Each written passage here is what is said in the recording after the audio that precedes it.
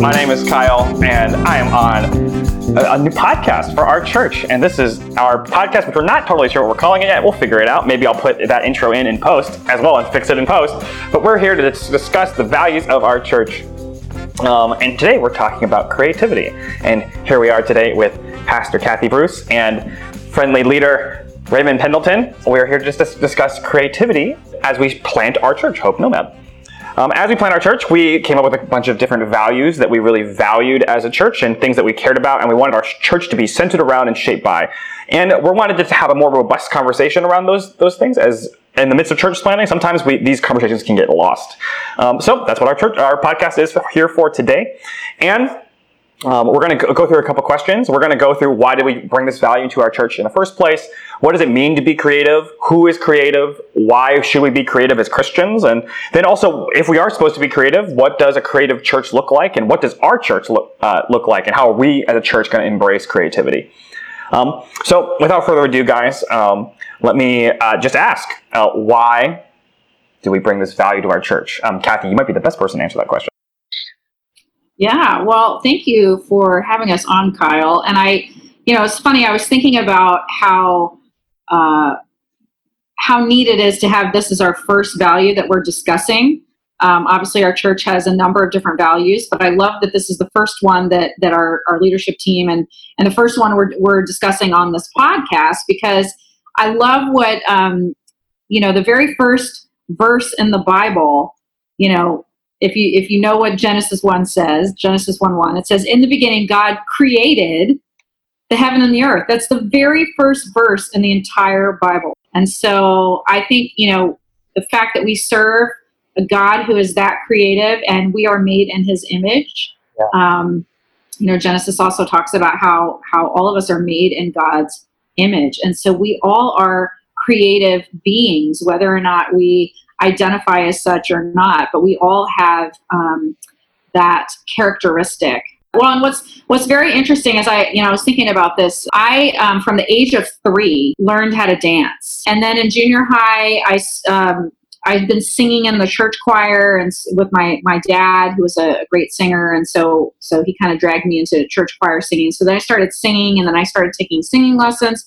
And then when I got into high school, I started taking acting lessons and really felt like God was calling me into the artist life, right? Of actually maybe thinking about being a vocational actor, singer, dancer. And it was funny because when I got to college, I was actually in a Christian ministry college organization. They actually dissuaded me from pursuing a full-time career in the arts. The leaders of this organization really felt like, it was such a dark area, like theater was full of darkness. And that was really disappointing to me because I felt like I wanted to show the light and love of Jesus in the theater community. And so I ended up ignoring what they all told me and just pursued theater when I got out of college, and ended up in New York in 1996 in a Broadway show. And so every night of the week I was creating.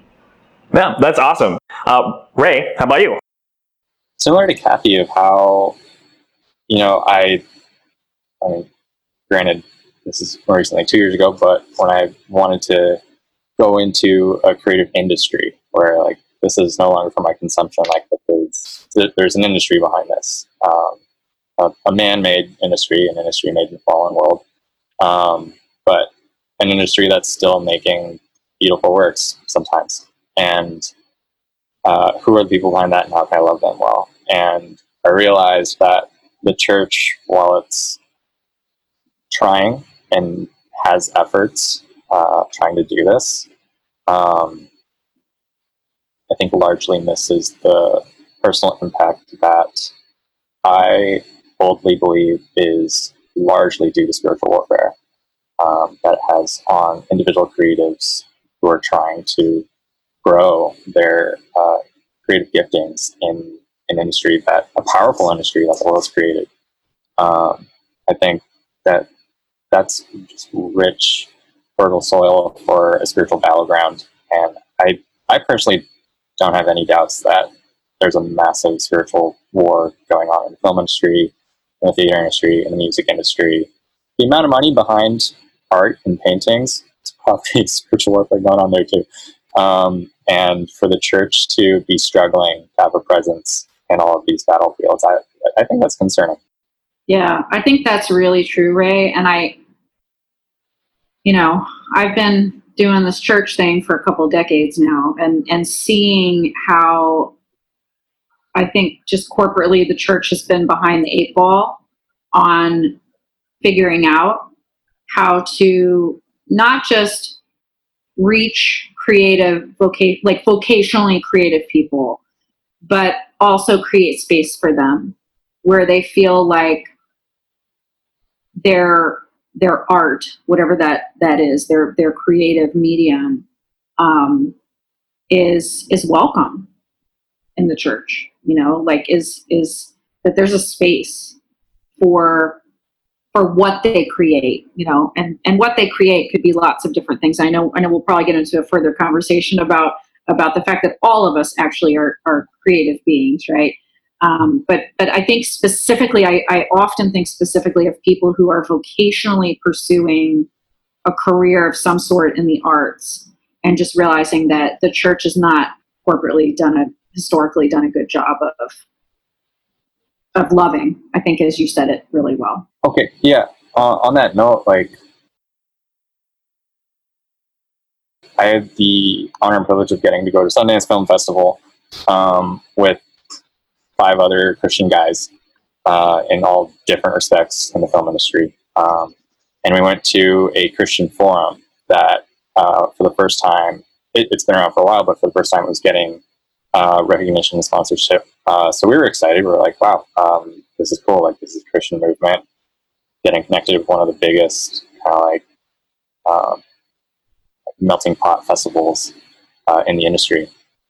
And something that really concerned me was the more people I talked to who'd been part of this Christian forum for years and would consider themselves Christians making Christian filmmakers, there was very little grace for young Christian filmmakers to go through the messiness of trying to figure out what is the story I need to tell. This wasn't about empowering people to go into Hollywood. And do you feel like, Ray, there's a fear around that? Because it's interesting listening to your story and thinking of my own story in college. The fear was that, if you go into that industry, you're going to get dragged down.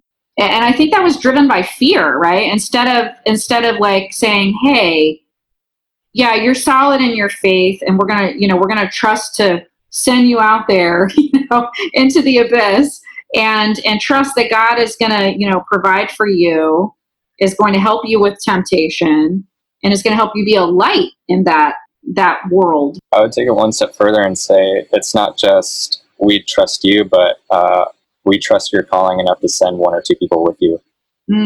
Right. I think support network. Film industry, biggest struggle I have is when I'm the lone Christian on a film set. But I've had the other experience where I am, for every non-Christian on set, there's a Christian on set. The difference in the atmosphere was tangible. The circumstances are the same. We were still behind schedule on the set. We were still struggling with the budget on the set. It was a tangible difference. And I would love for that to be more normal. Yeah, I think what you're pointing out there too, Kathy and Ray, is that I think the church, right? One thing that I was drawing away from that as well is the church kind of puts hey, drugs, alcohol, this industry, God can't work there, right? That's just a lie. God is omniscient, omnipotent, omnibenevolent. He is God, and if our God is too small, right, then he can't work in the film industry. He can't work in the fashion industry, etc. I heard the same exact rhetoric when I was attending Models for Christ meetings, right? This industry is unsavable. It is not workable. You cannot be a Christian in the fashion industry.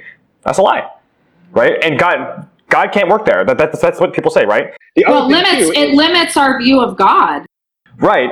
/ it also pushes us in a different way of okay, well, if you go into finance, right, which the church will be great, go into business, right? What idols and temptations do you have there? Sex, drugs, all those things, but also power, greed, like all those types of dynamics, right? Going into ministry has plenty of temptations and other things as well, like that have played out in our church settings all over the place, right? Like, well, and you know what just strikes me as you're saying this, Kyle? Going into finance, going into ministry, those are all things that come back and benefit the church, don't they? And it's easy to see, right? Like, oh, yeah. So looking at empowering and equipping an artist to go into that industry, how does that benefit the church? And I think that's part of the problem, is that the church doesn't see how it benefits because there's been no real spaces created. And I think when it's just interesting that you're saying, like, yeah, go into finance, go into ministry. Well, those things turn around and potentially benefit the church. But if they don't see that artists are going to somehow benefit the church, then we're not doing a good job of sending them out into those mission fields. Yeah, perhaps as a good segue for me to talk about some of the things that I wrote down in our planning document, and just as I was exploring creativity. I went and looked through a philosophical approach to art and aesthetic because of my background as a philosophy major at college. And this philosopher Beardsley defined it as an arrangement of conditions intended to be capable of affording an experience with marked aesthetic character. That is art. To put that in like layman's terms, right? You set something up and that gives people an experience, and that experience is capable of giving them a profound spiritual, mental, physical, and or emotional reaction. And it moves them, basically, right? That's art to Beardsley. And it's from a philosophical standpoint. It's an arrangement of conditions intended to create an experience that evokes a reaction within you. And as I looked at this philosophical definition, I was like, oh, this is basically church. Church is an arrangement of experiences, like a church service, that is. A church service is an arrangement of experiences that are intended to give you a connection with a profound experience. And that hits you in all these different ways, right? So in many ways, our church service is art, if you're going to use that philosophical definition. But I don't think we think about that in that way, right? And therefore, an artist, quote unquote, is an arranger of these conditions, someone who makes this condition happen that gives you a profound experience. So, Kathy, not only were you an artist before, but you as a pastor now are an artist. You are supposed to be creating this experience where we get this profound spiritual thing. One of my favorite quotes by Matthew Arnold says that literature and art will never lose its value or currency in the world because as long as it continues to capture the human experience. And I think that's, and what the beauty of church and the beauty of a church service and the beauty of us as Christians is we get a chance to create a experience that captures the human experience and then points to a greater hope. Because if you capture the human experience, oftentimes you get really, really sad. Go ahead. Yeah, and I think that points to God as the master artist. God is the master artist. He the very first thing he did was to create. And then, but we also know that there was some chaos in that, right? And he brought order to the chaos, right? Like he created all these different things. And then like everything was beautifully brought, put together, so again, I think all of it just continues to speak back to who we are in God's image. He is the master artist, and we hold that in him, Right. So. One of the books I wrote down as a resource, as I've been reading this book called Beware the Slow Leaks by my pastor Steve King. He's one of my mentors, actually. He's one of the sweetest, most emotionally healthy men I've ever met in my life. And he's been pastoring a church in Arlington, Virginia for around 35 years. He retired recently. But one thing he writes about and is just the centrality of the gospel in our faith and how Jesus came to die for us, but he also came, like the primary reason he came was to glorify God. Right? But by the glory of God and by the necessity of glorifying God, glorifying ourselves leads to destruction, but glorifying God leads to the flourishing of all people, the enhancement of all people, sacrifice, love, peace, kindness, all the things that we long for. And that ultimately, right, that's our mission, is to glorify God, and by living into our own imago Dei, our being made in God's image, we are going to reflect that glory to Him. And in order to do that, we must be creative. And if we're not reflecting God, and if we're not in our creativity, or we don't create, I think for God, we are, by definition, as human beings, not only are we not quote unquote creating, we're actually creating for the other kingdom. There's no other options. We could create for God, or we could create for ourselves, or basically the kingdom of the air, aka kingdom of earth, or Satan. And I think oftentimes we're like, oh, I'm not a creative. That's a lie. I think we are creatives. By necessity of who we are God's workmanship. We are his poemia, like the original word for poem back in the Greek. Like, we are his workmanship, and we're going to do the same thing. We're going to try to create things. But who are we creating for? With that in mind, right? Since we are going to have to create for ourselves, and like, what do we mean by creative? We are going to take something out of nothing. We're going to make something new out of disparate parts, or something out of nothing, and innovate on already existing structures. What does a creative church look like? / what does that mean for our church, if this is true? Like, that we are all creative, and we want to create a space where we can all be creative, and we value creativity, taking something from nothing, being like God. And that we also specifically have a lot of people in our background who are vocationally creative. How do we as a church function in light of some of these things? And Ray, I think you had like seven pages of thoughts on some of these things, but so I want to tee you up for that. Should I just read them? I mean, if you want. I don't know. Do we have enough time? I think we don't have 3 hours to read it all. Yeah, like give me my college experience cliff notes of what you wrote in some ways, and maybe we can riff off of that as well. So, I think it's kind of like I struggle when it gets used as an identity statement. And I think that's where we need to hold it as a value, but not our identity. Like, we value creativity in the church, but to call ourselves a creative church like that carries some weight to it that I don't think we're called to carry. So for me, the question is, how do we value this gift of creativity, the fact that we're made in God's image as creative beings, and that the gift in and of itself, I think, is our imagination. So how do we care for our gift of imagination the same way we care for any other gift? And I think that's an important thing to wrestle with as a church, because everyone's going to imagine different ideas. I've imagined 6 pages of them. Like I think the act of creating for no other reason than to create is an investment in your relationship with God. It's an investment in your life. Like, I think you learn something between yourself and God in that moment that I relate to, like the gift of the white shining stone in Revelation. Like, this will have a name written on it that is just between us and God, and I get to worship that part of God, and everyone else is going to worship a different part of God, and it's just between you and God. Like, I don't think we can fully wrap our heads around it in this lifetime, but the fact that we're getting a glimpse of it in Revelation, and like, we all have these imaginations that we can use or choose not to use. Like, I think being a creative church means trusting that when I care for my imagination and use it to creative effects, I'm investing in my relationship with God, and it will help me love other people more like Jesus in ways that I can't put words to, and I just trust it will.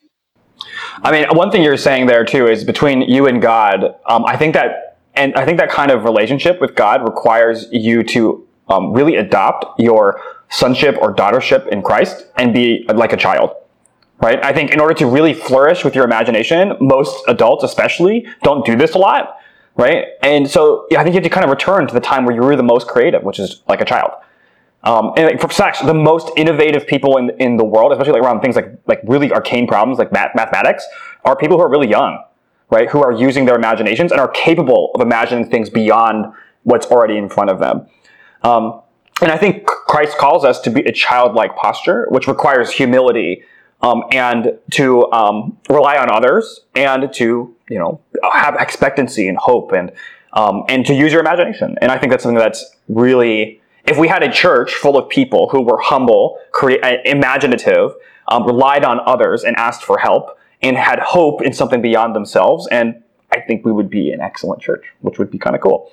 And I think to add to that, we need to de-emphasize what is produced and take the filters off, right? Because, and I was just thinking of an example, I was in worship school a few years back, and as a contemplative project, we all were forced to sit at a long table with paintbrushes in front of us and watercolors, and a piece of paper, and we all were forced for 45 minutes to paint. And there was one rule. We weren't allowed to look at what others were painting. And I have to admit, I did this. I like broke the rule. I was like, started looking over at somebody else's, and I was like, man, mine sucks. Like I stink at painting. You know, what I'm producing, this content is terrible. But I think because we're so, like, just as a culture and a society, we're so used to judging art, right? And when I say art, I mean all forms of art, whether it's movies, film, painting, singing, you know, whatever. I mean, we judge people by what they output. Right. We judge them by the content, what is produced, right? And we emphasize that. And so once you start de-emphasizing that and you stop judging your own work as well as the person next to you, then there's a freedom in that. There's a freedom to use imagination and to create, and you're not, and it becomes, to me, it becomes very holy. That becomes a holy moment. If we're creating in God's image and we're putting ourselves down and we're judging ourselves based on, you know, what we think it should look like, instead of just saying, hey, you know, God, this is what you've given me to create, and it's beautiful, because it is. Not it is, blah, blah, blah, you know, fill in the blank. But it's just because it is. Right. I mean, in that space, we're also taking the place of God and then also downplaying or diminishing the stuff that God has given us, as if God has given us the wrong gifts, which is not true, because he's God. He gave us the right gifts. He gave us the right gifts for sure. One thing I would also say too is, like, in order to foster a creative environment, which me and Ray have spent lots and lots of time on, right? It requires humility. It requires diversity of perspective, and a diversity of experience, and a diversity of background. Because if we are all on the same exact wavelength, right? If we're all experts in one thing, then we're never going to innovate, because we already know everything, quote unquote, right? But our systems and our world is way too complex for anyone to be truly an expert in anything. Like there's like, you know, all the coronavirus experts are experts, but they're experts on things that happened before. The coronavirus is new. No one's an expert on the coronavirus. If we were to expect all the experts to get in the room and to be able to solve the problem, there's actually some merit of saying, like, we should bring other people into the room who have different fields of expertise and different experiences. So that was one thing that was really striking to me as well, is actually a creative environment by definition must be in some way a diverse environment. Yeah, it's not based on, like, whether you identify as a creative or not. I think that, like, in order for the diversity perspective to be valued, everyone in the room has to agree, I'm going to do things that I'm not comfortable with. I'm really, really comfortable as a writer. But if you want me to go give a stand-up comedy routine, I'm going to have some resistance to that. Why? Only because of fear. Mm-hmm. Only because I'm afraid that I won't be funny. What I've often found is, like, where there's the most resistance, there's the most surprise. And it's like, you have that much resistance to doing something that, like, the only reason for not doing it is fear, you'll probably be really surprised when you do a phenomenal job. I really like what you said, Ray, about creating a safe space too. I think that's really important. And I think of a couple of experiences I had, 10 years ago when I was in the South, and I was involved in some mega churches that actually utilized a lot of creative, they created creative spaces within their services. And so I was involved in some of their film projects and some of the live, spoof things that we would do on a Sunday. And there was a lot of pressure. Hey, this film has to be top-notch, excellent quality. Like, this person has to be, the best singer or the best, and it was not a safe experience, right? Because you're afraid to mess up. You were afraid to, and I think you just really hit on a really important point, is if we're going to love well and foster creative spaces, just from a community perspective, they have to be safe.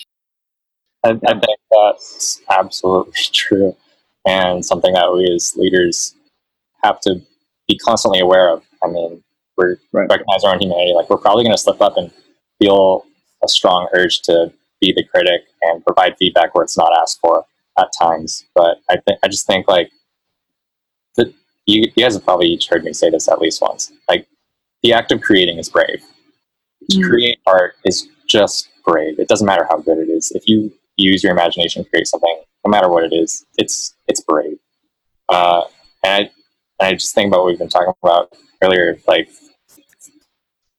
I think in that context, the bravest people in the world are like 3-year-olds who find a paintbrush and some mud and paint a stone and go give it to their mom or dad, going like, "Hey, look what I made. Here, it's for you."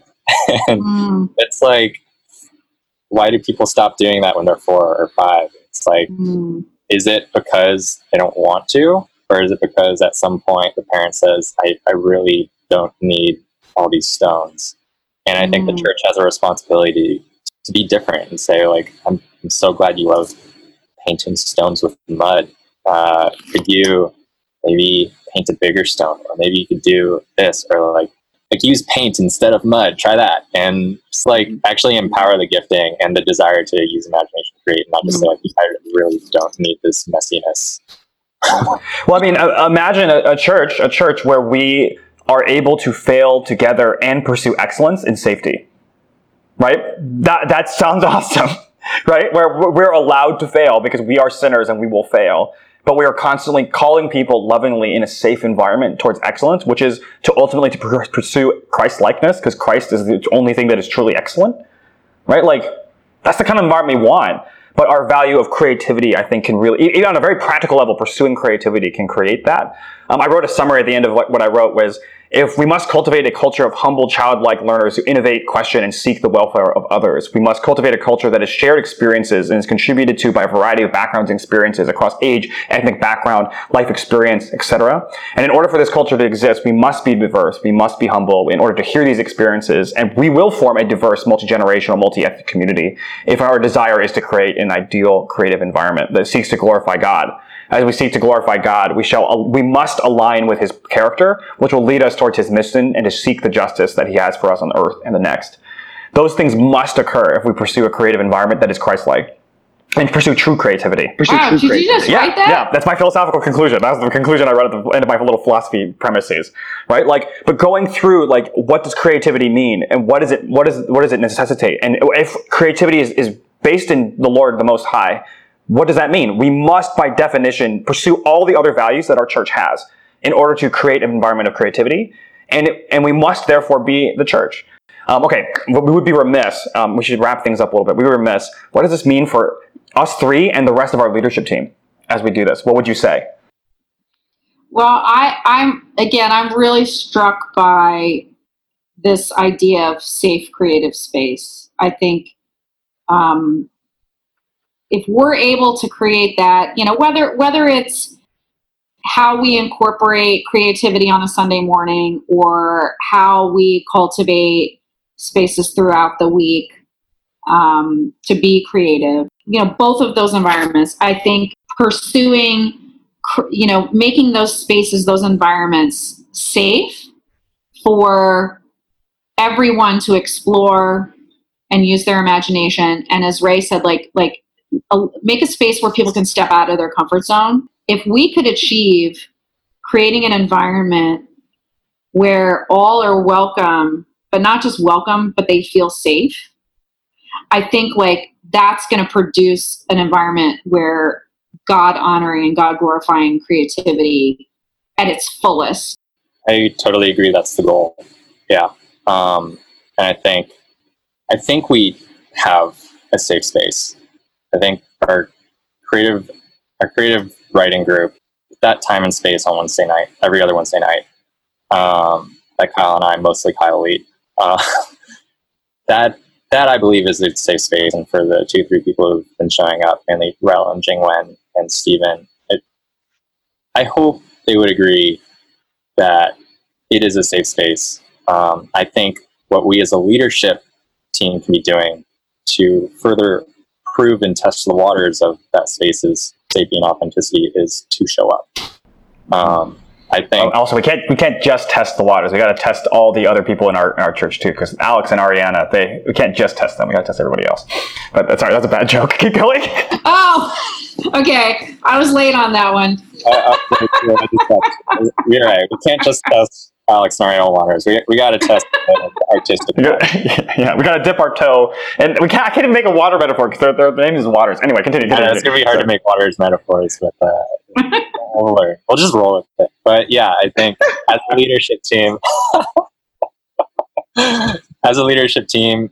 it doesn't even mean like always showing up. Because I mean, being part of a leadership team, that is choosing to hold creativity as a value, means showing up when the space is there to